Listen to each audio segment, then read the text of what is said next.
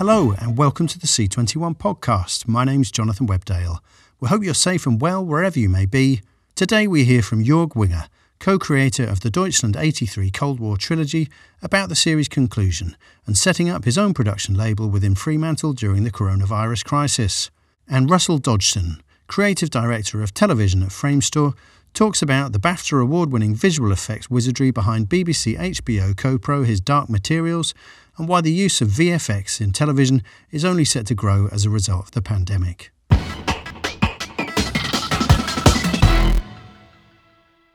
Deutschland 83 became the first German-language drama to air on a US network 5 years ago when the RTL series was picked up by AMC Network's Sundance TV.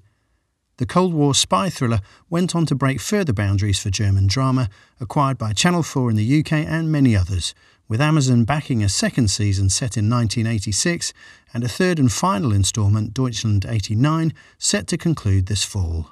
Co-creator Jörg Winger from Fremantle's UFA Fiction has now launched his own production company, Big Window Productions, and spoke with Michael Pickard about the significance of the series, starting the label during the coronavirus crisis, its relationship with Fremantle, and the titles he's developing, including one exploring an outbreak of COVID-19 in a slaughterhouse. I basically was in post-production Deutschland in the editing via remote control. We looked at the same screen through a third screen, etc. That worked out well, and we were, amazed by how much people were touching their faces during the shoot.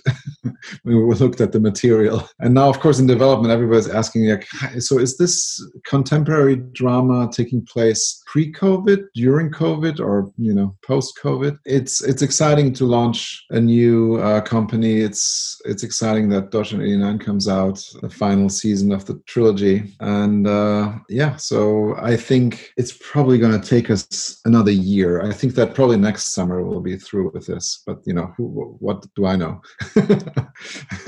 I mean, is it a good time to launch a production company? I mean, I guess you can't, time these things perfectly, but I mean, how has it been for you to get, this new, label off the ground, considering, the time we're in at the moment? Yeah, no, I would say for me, this is a good time because it fits into my, the next stage of my life as a writer producer. I think for me, it's a good fit because I can do what I love most, which is, writing and producing. And with a small unit, it's very focused with my own brand. So that's what I wanted to do next. And I had a few offers from other players, and those were also very tempting. But in the end, I felt very comfortable, and I have very long-standing, trusting relationships with the people at UFA and Fremantle. So it made sense. So no, I'm happy where I am. I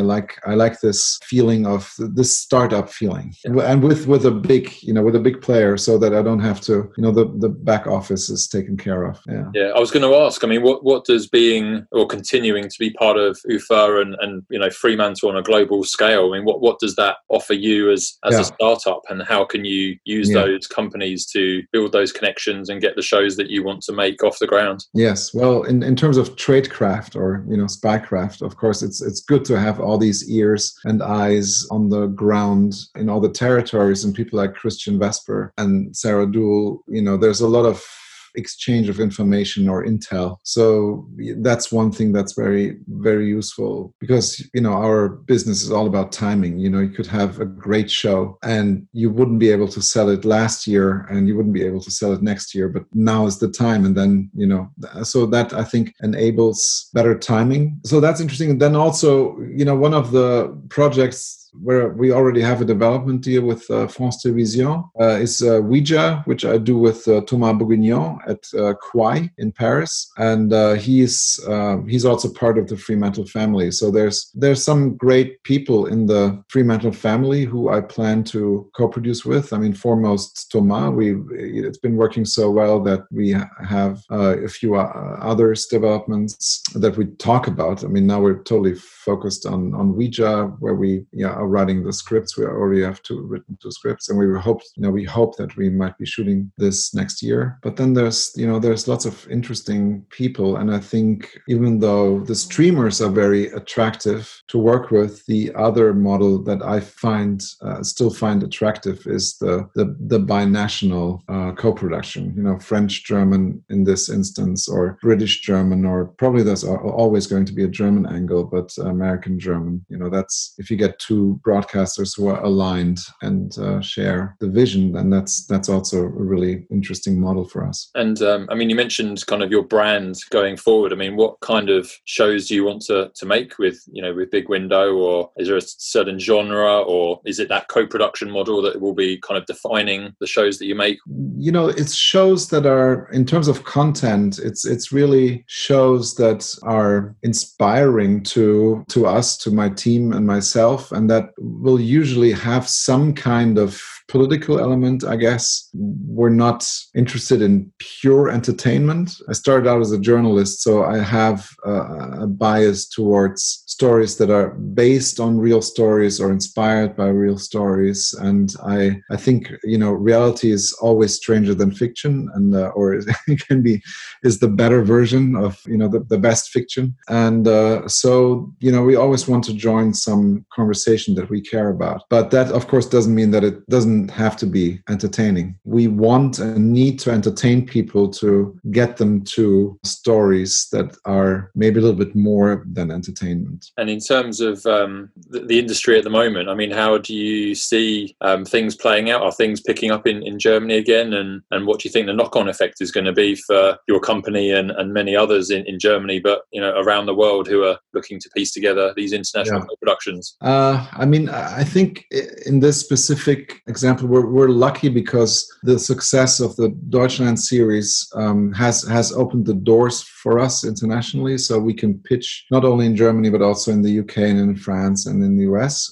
So it's a much bigger playing field, which is of course great. And also the arrival of the streamers has brought so much competition on the broadcasting side. And so for us, our idea is to focus on the projects we really love and care about, and then we kind of trust that there will be someone out there who will who will love it as much as we do. So that's good. In Germany specifically, I would say currently the situation is good. We have already, within UFA, in a broader sense, we have already started shooting a few months ago, and in some cases we have never stopped shooting. And it's a learning curve. We learn a lot about how to design a set and the processes to minimize the risks of any kind of outbreak. So I think it's a very steep learning curve, and knock on wood, we hope that if we don't get any major outbreak here, I think we will get better and better at producing more and more complex shows within the world of COVID,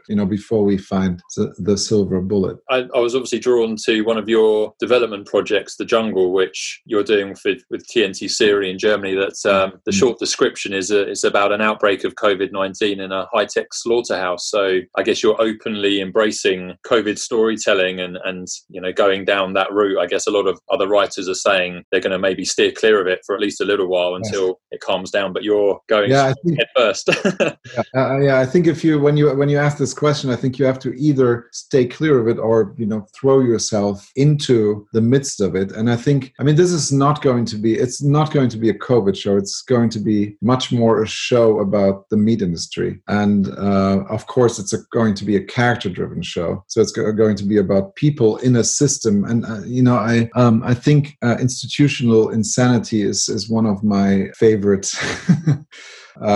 things. And when you look at the meat industry, I think you have a great example. And by that I don't mean to be black and white, because I think it's something that is basically built on the consumer's greed for a cheap sausage, and people like to look away from what's happening behind the scene. But in this instance, the coronavirus is almost like a catalyst again, which sheds light on something that people were not willing to look at. So there's a very, let's say, cheap and easy way to tell this story, but we will go for something, surprising, I hope, and have a different approach to the meat industry. So it's not going to be so good and evil and black and white as one might, suspect. And apart from, starting a new production company in the last few months amid the COVID pandemic, I mean, how has, the global environment changed the way you are developing shows?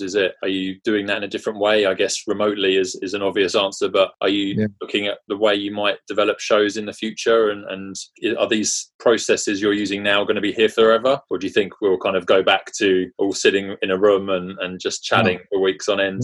Yeah. This is the question. Are people capable of learning anything?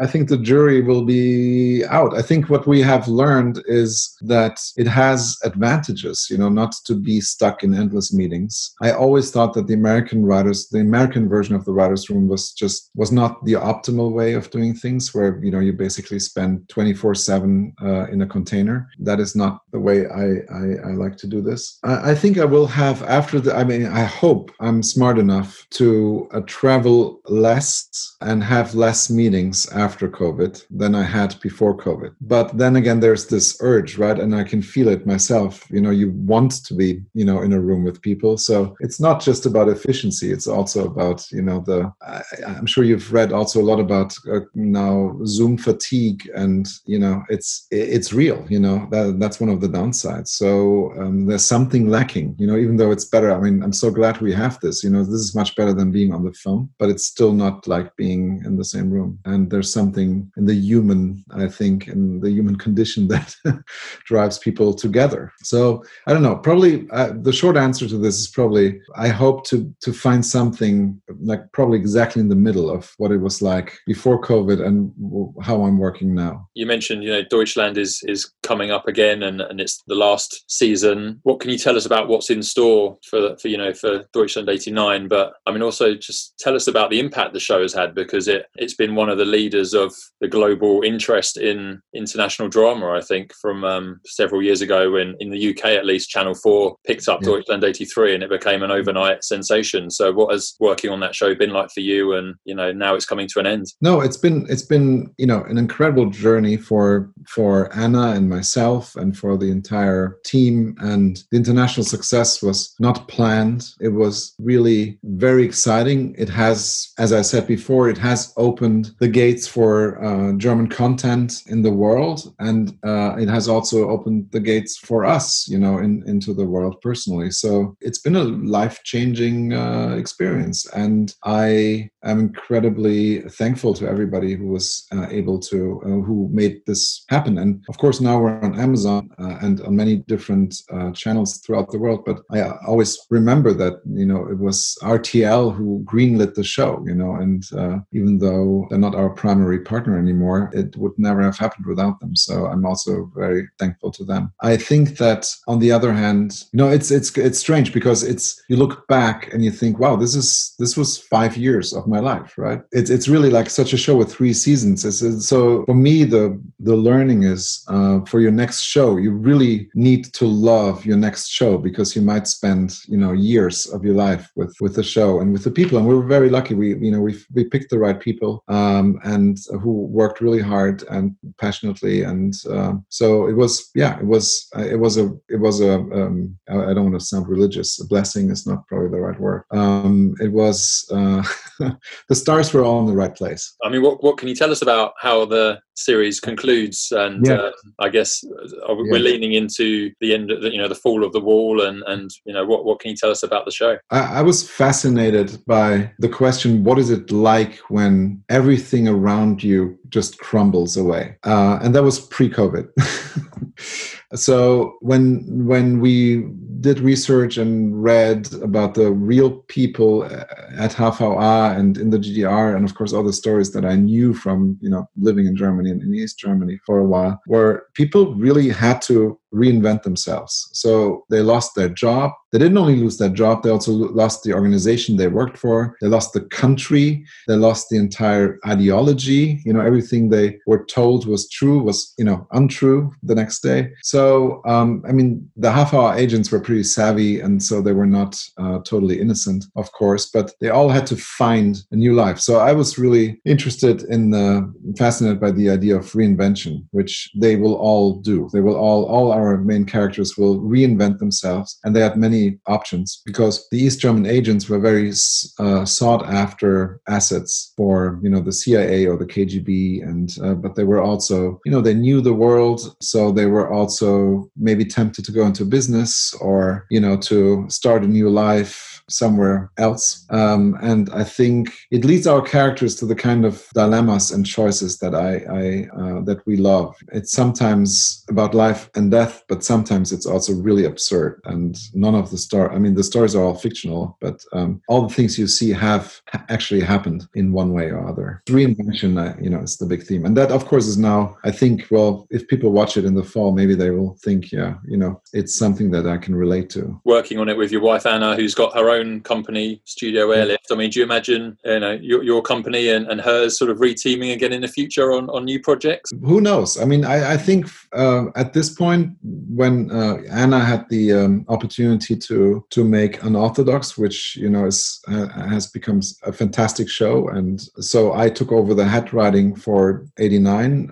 I think it was the right decision to do because we love to work together, but that doesn't mean that we have to do everything together. And so this made sense for us to split it up like this. And in the future, if we find a project that we're equally passionate about, I think we can collaborate or co-produce. I think that's definitely an option. And just, finally, if you can, dig out your crystal ball, you sort of mentioned hopefully next summer we'll be back to some sort of normality. I mean, how do you just think, that the industry is going to play out over the next 6 or 12 months in terms of, I guess getting back to work and events being held again? And do you think we'll come through the other side unscathed? I think we'll come through the other side. I think it will be a bumpy ride for the next, let's say, 9 to 12 months. I fear that, and I can see it, I can see it with my teenage daughter. I mean, people are really just tired of this. And so I think you see a lot of people who are understandably tired, and it's very hard to play by the rules. But unfortunately, it is really, really crucial to play by the rules if we want to keep this in check. So I'm pessimistic in the short term and optimistic in the long term. So I don't know what's going to happen to movie theaters. I think we will have the opportunity maybe to shoot. Big Window has a few projects that are English language and take place in Berlin or in Europe. So, maybe we can shoot some things that you wouldn't be able to shoot in the US. So we'll somehow have to find a way. I'm also developing, a few shows that are real chamber plays where you could quarantine a really small ensemble. So I think we have to be really smart and flexible and try to find, the ways through this. And then at the end, I think I just really hope that we'll find a vaccine, that will be distributed, let's say next summer or next spring.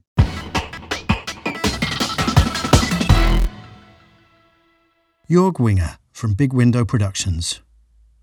Framestore creative director of television Russell Dodgson was stuck in post-lockdown traffic when he learned he and the visual effects team behind BBC HBO fantasy drama His Dark Materials had won a BAFTA for their efforts on the series. Now, working from home on Season 2, the series' VFX supervisor spoke to Michael Pickard about the wizardry involved in bringing to life the animal demons and giant polar bears that populate the adaptation of Philip Pullman's novels, and why he thinks the present pandemic will lead to a greater demand for visual effects in television than ever. I guess you could say there's like a handful of massive visual effects companies in the world that churn out a certain level of work, and Framestore sits very comfortably in that with a definite notoriety for performance, of CGI characters, like really, really nuanced characterful performances. So if you look back over the history, they've done, We Killed Dobby for a start, it's quite good. We did The Niffler, we do Fantastic Beasts, we do Rocket Raccoon from Guardians of the Galaxy, we did Gravity. So, we got a really broad range of projects and a real depth of character work. Actually, we did Paddington as well, which is one of the bigger ones recently. And then I joined Framestore about 10 years ago, and I kind of came up through the commercials division, which is a little bit different, and sort of worked up through there. And I actually ran one of their departments globally for quite a long time, which is the compositing department, which is where you put everything together in the shots that we do. And then eventually I ended up moving over and sort of being kind of, I guess, central to us restarting our work in TV. And I did some Black Mirror.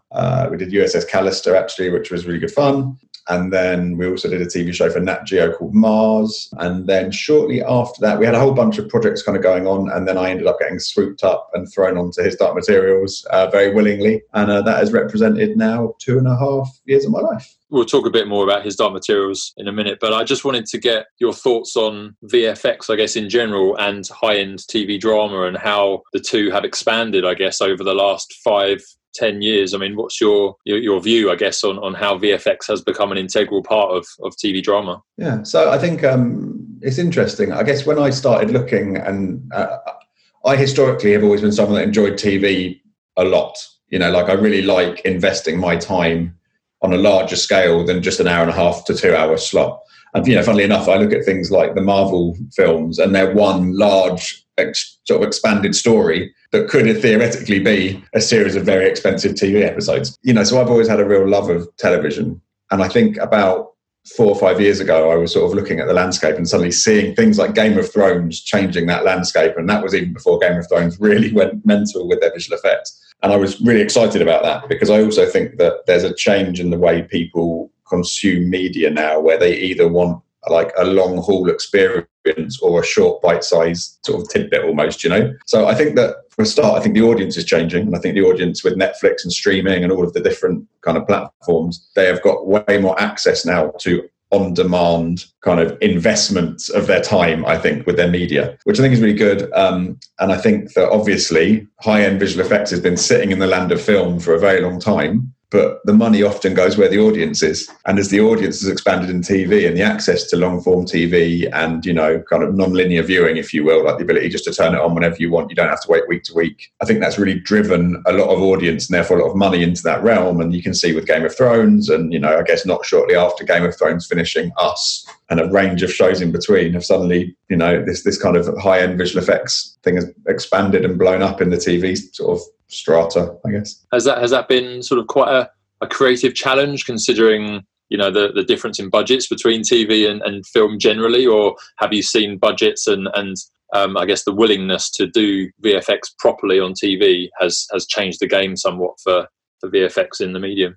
Yeah, it's definitely changed. I think that, you know, the exciting thing is when people are starting to use visual effects for narrative purposes rather than just for that big bit in the 8th episode, or the old school sweeps week where it was like, we've really got to keep everyone coming back after the ratings are all gathered in. So I think it's really nice to see that it's becoming a narrative storytelling point. And I think in TV, you often get to spread it out a bit more. So instead of having these massive flare-up moments, like you do in a lot of features, you get to kind of seed the visual effects in and really embed them into a narrative, which is fundamentally why I really enjoy them. So, yeah, I think that has changed. But, you know, the budgets are, you know, they're tricky. It depends on the show. There's never enough money to do a visual effects show because, sadly, you know, with visual effects, the sky's the limit, which means that everybody kind of goes, well, what if we added this? And what if we added this? And what if we added this? And that's the challenge, but it's also kind of the curse. So I think, you know, as confidence grows in shows, you look at Game of Thrones from season 1 to season 8 or whatever it was. I mean, that's a vastly different sort of budget. You know, season 1 was pretty standard for TV at that time, I think. And then as the audience grew, plus just how much that show blew up, it drove a lot more budget into that space, which I think gave a lot more other people confidence in it. But there were things you have to kind of counteract when you're doing long form. And that is that in film, you often find that the budgets are quite high as well because they build in a lot of versioning, a lot of iteration. And, you know, you might get onto version 800 of a shot and then suddenly realize that you ended up preferring version 60 and that's the one you deliver. And there's the room for those creative journeys. And I think that a lot of the time there isn't that much room for that in television. And I think you have to be very cautious and careful of your version management and how much you iterate and how clear you are with what you want to get where you need to be. And that's why, I mean, on Dark Materials, that, for example, that we had such a close relationship with the showrunners and the production that allowed there to be a lot of trust, which allowed us to get through the work in less versions, if that makes sense. I mean, I gather you're currently working on season 2. So considering the world as it is at the moment and how we've all spent the last 3 or 4 months largely at home, I mean, how has your job changed? Is it largely a case of working from home is quite straightforward in the post-production and VFX, or have you found it as challenging maybe as a lot of other people? Supervision-wise, which is what I'm doing now, it's actually not a huge change, because we have a team in London, we have a team in Montreal, we have a team in India, and between those 3 teams on 3 different time zones, normally I'm doing remote review sessions anyway. When I did season 1, I was in Cardiff reviewing with people in London remotely so that I could be nearer the showrunners, whereas now I'm doing that from home between London and Cardiff. So for me, it hasn't changed a lot. I think the really amazing thing, though, is the way that companies have adapted very quickly to the problem. You know, in as much as we went from having no one working at home to an entire company working at home within 2 weeks. And, you know, the fact that our systems teams and our kind of the managers at the company level have managed to do that is mental. And it's happened across the industry with, in all honesty, a small dip in productivity for a couple of weeks, then back up to nearly 100%. And that's hard, especially when you're talking about a show where, or an industry where you've got so many files and heavyweight material getting passed around. So for me, life hasn't changed dramatically, but I think for the industry itself, things have changed a lot. And it's interesting, and I think with every other industry as well, it's opened up the question of how much can you work from home. It's almost like, now we've done it,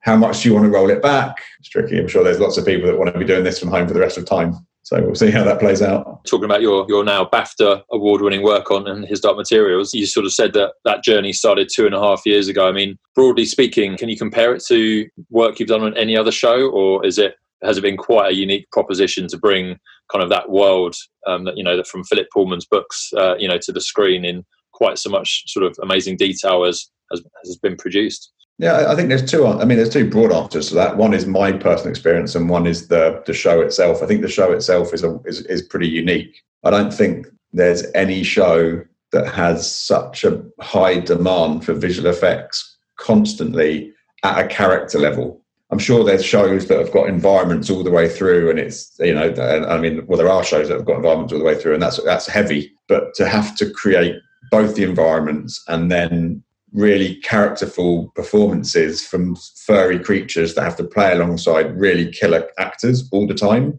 and not mess up their performance, that's like a real challenge. So I think that makes it unique. And, what's great is all of Pullman's books, books 1, 2, and 3 at least, they're very different. So they're a constantly new sort of refreshing challenge, which is great. And then personally for me, I mean, it's been great because I love the books, and they're one of my favorite series of books. I kind of read them when I was in my 20s, and I sort of was in love with them. And that was when I was just getting into visual effects. And I remember thinking that one day I would like to work at Framestore because they were doing really great work. And also thinking it's a real shame because I've missed my window because they've made the movie now, so I can't go and work there. And then strangely, I ended up at Framestore. Then I ended up being the creative director of their TV department, and then I ended up supervising this. So it's been good because it's been like the culmination of lots of different strands of my life kind of leading to a project that I really love. So yeah, it's been good.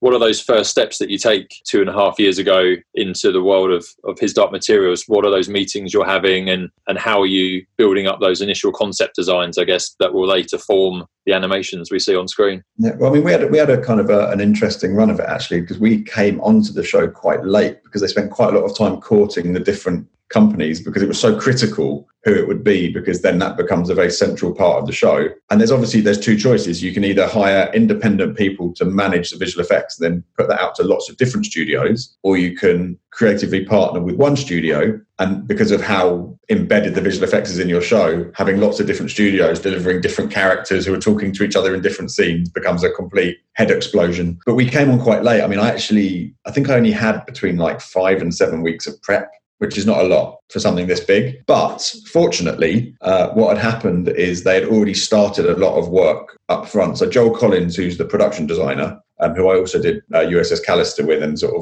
and long before that, we'd always kind of nearly worked with each other for a long time and had lots of friends in common. After doing Callister, he really was keen to get me on the show, but he actually has his own company called The Painting Practice, and they are a previs and concept art department. And they had already been working on the show for probably 6 months. I think maybe a bit longer. So by the time we joined, the world building in terms of the environments and all of those things had already really gone a long way and looked amazing. So when we turned up, instead of us turning up and going, oh, we've got to deal with creatures and the world was kind of there. So we could look at that and kind of go, sort of breathe out, say, okay, we just need to execute that world and, feed in little things about how it could be the better or inaffordable or, whichever one. But the work they did was really, really sort of exceptional. So that meant that I could focus on the creatures, and they'd also already made the early decision, which is the only decision to make, which is to have puppeteering. So they had a master puppeteer called William Todd Jones. He was awesome to me, and he'd already started thinking about how the puppeteering might work.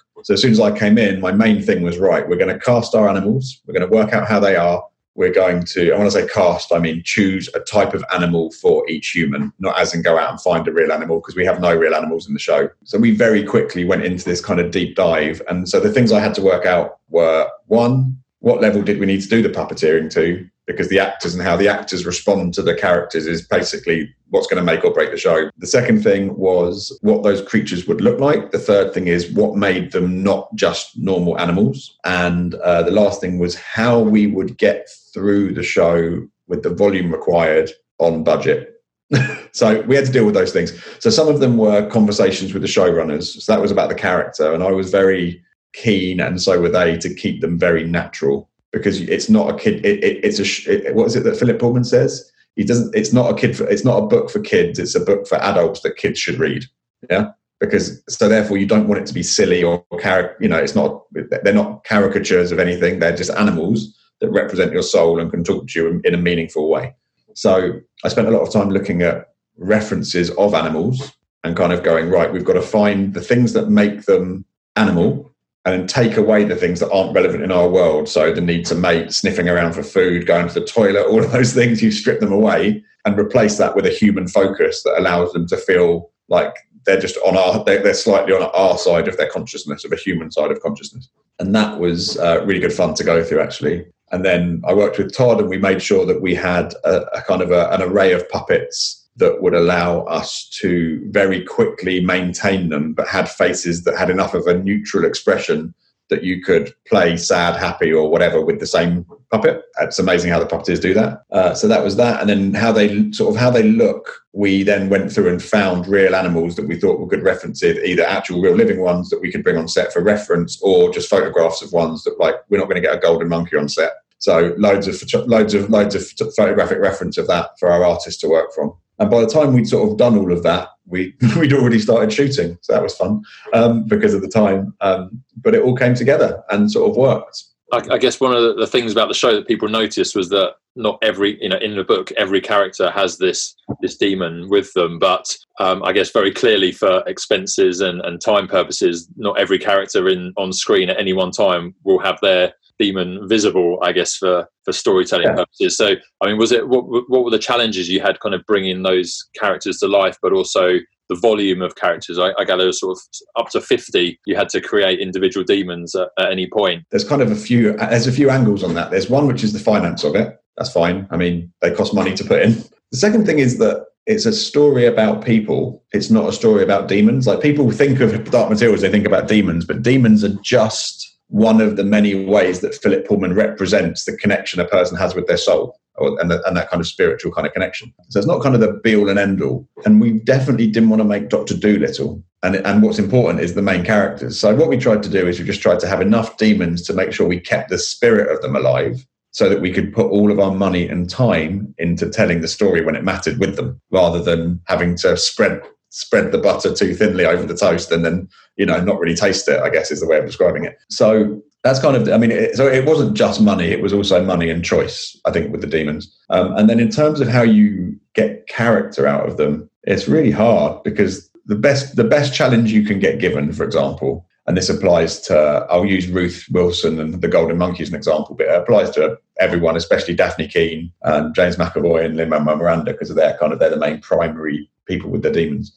And that is, you have like this kind of strange duty of care to their performance. Because if you take Ruth Wilson and she's giving a really, really emotional, narratively driving performance, and then you have to be the guy that sticks a golden monkey in the shot with her, it can go south really quickly. you have to find your way through. And I think that it's really a case of, a lot of good visual effects is an exercise in restraint. It's about stripping away things rather than adding things, and knowing when it's your job to take center stage and when it's your job to pretty much shut up and just be there. So what we did with Ruth, just giving it as an example, is first of all, she engaged really, really well with her puppeteer, Brian, and they worked beautifully together. And then the three of us would email and chat a lot about what the meaning of the scenes would be and what the tone and what we thought the demon connection could bring to it. And she has probably the most complex demon relationship out of all of the characters. And it's one that you have to track to the third book because it has an arc, but it doesn't talk. So you have to do it with physicality. So you have to work out how that changes over time. So, what we would do is we actually brought Ruth into Framestore, and she very kindly gave us a few hours, and I interviewed her about her backstory, the things that we never saw. And what we did is we did this big long interview, which I then released to our animators so they could all listen to it and understand the character, so that the relationship I could then have with the animators was a director-actor one. And it worked really well because our animators are amazing and they really embraced that. And what happened at the beginning is I'd give more notes, and by the end, they were just giving me things that I hadn't even asked for and going, yeah, that's gold, thank you. It's about, so I guess the summation of your question is it's hard. You have to do your homework. You have to understand the characters. You have to really understand what the actors are doing in the scenes and what the subtext of that scene is. And then you have to make the people performing the characters in CG understand that as well. Can you tell us what is in store in season 2 that you've been working on that we can look forward to? The books have got some really cool stuff in them. If you read the second book changes a lot. It changes where we are. So what's great is it opens us up to an entirely new environment. It took us away from having to do snow all the time, which was really useful. And it offered a whole bunch of new challenges, which also means a whole bunch of amazing new sets that, again, Joel Collins designed with the painting practice. We built a very large backlot that allowed us to accommodate that. So that's really good. We get some new creatures. The books have got these things called spectres in, that are these kind of soul-eating, horrible things, which we have designed and made for the show. And, and there's a lot. And what's great and what I love about this show is that the visual effects is at the core of the emotional story. My biggest comment is we don't make creatures, we make characters. Because you can make a creature that runs around and chases people for 20 shots and it can be amazing. And, you can do a really good job and it can be the best work in the world. But to take a monkey and make it seem like a third or half of a person across 8 hours of TV, and now, add on another whole season and let that character have an arc and let those two people have a journey, as like a gift for an animator and a visual effects supervisor. It's beautiful to do. So just carrying on their stories is really the thing that I love. And I really hope that we end up doing a third season because, those stories go mental in the next book. How do you see effects in TV particularly kind of progressing from here? Are things only going to get more detailed and more, high spec, or where can we go from here? It seems like you can do anything already. What's the next level? I think what's tricky with asking about the future of this stuff, especially now with COVID, is it's a bit weird. So I think there's going to be a massive explosion of environment creation because of people not wanting to travel and not wanting to take whole units abroad. So I think you'll find there'll be more units going out and shooting the environments than coming back and either doing them traditionally with green screen or going down the kind of the LED wall environment extension solution. So I think that's a big thing. I think virtual production is going to be massive. I mean, everyone is now expanding their virtual production offerings, including Framestore, because I think that the visual effects department can offer so much from so early on in a production. And historically, people used to think of visual effects as picture post. It's like we shoot the thing and you do the thing after. Whereas actually, we can help from day one, whether it's through concept design, whether it's through previs, previs hybridized with storyboarding, whether it is us doing the content for a virtual production shoot on an LED wall. So you're doing your kind of Unreal Engine real-time work up front and therefore splitting your visual effects workload in half between, before and after post or before and after production. There's so much depth to kind of our involvement. I think that my biggest takeaway actually, and I mean this from winning the BAFTA, outside of just being very proud to have won it and so proud of the team that worked on it, the biggest takeaway for me is how hard it was to thank people in a speech. Because when you actually sit down and write down the people that you have worked with on a show when you're in visual effects, it is every department. there is not a department, that you do not have some kind of connection with to try and solve the problems. Whereas, a lot of the other departments, yes, they are connected with lots, but I don't think it's anywhere near to the scale that visual effects are. We have to work with costume. We have to work with makeup. We have to work with stunts. We have to work with special effects. We have to work with props. We have to, the list just keeps going. So it's actually impossible to sort of, and it made me realize when there were so many people I needed to thank, so I ended up just thanking hardly anybody because it's easier, it's just amazing how connected we are. And if we're that connected at that point, it means that the earlier in the production visual effects can be, the more beneficial. And I think that is what you'll see. I think you'll see there'll be a huge increase in virtual production, a huge increase in LED wall shooting. And there'll probably be a period where suddenly there'll be too many visual effects in TV shows, much like there was in movies, and suddenly it all gets a bit silly, and then everybody then pares it all back down again. And I think that's quite likely as well. So I think things will change, but I think we'll have a spike now of environment work, probably crowd work as well. We're in a unique time now where, whether you're doing Casualty or whether you're doing Fantastic Beasts, you've kind of got the same crowd problem for the first time ever, in that, Casualty can't do a canteen scene and neither can Fantastic Beasts, We're all trying to solve the same issue. Russell Dodgson from Framestore. That's all for this episode. There'll be more from the podcast tomorrow, but in the meantime, stay safe and stay up to date with all the latest developments by following C21 online on mobile and social media. Thanks for listening.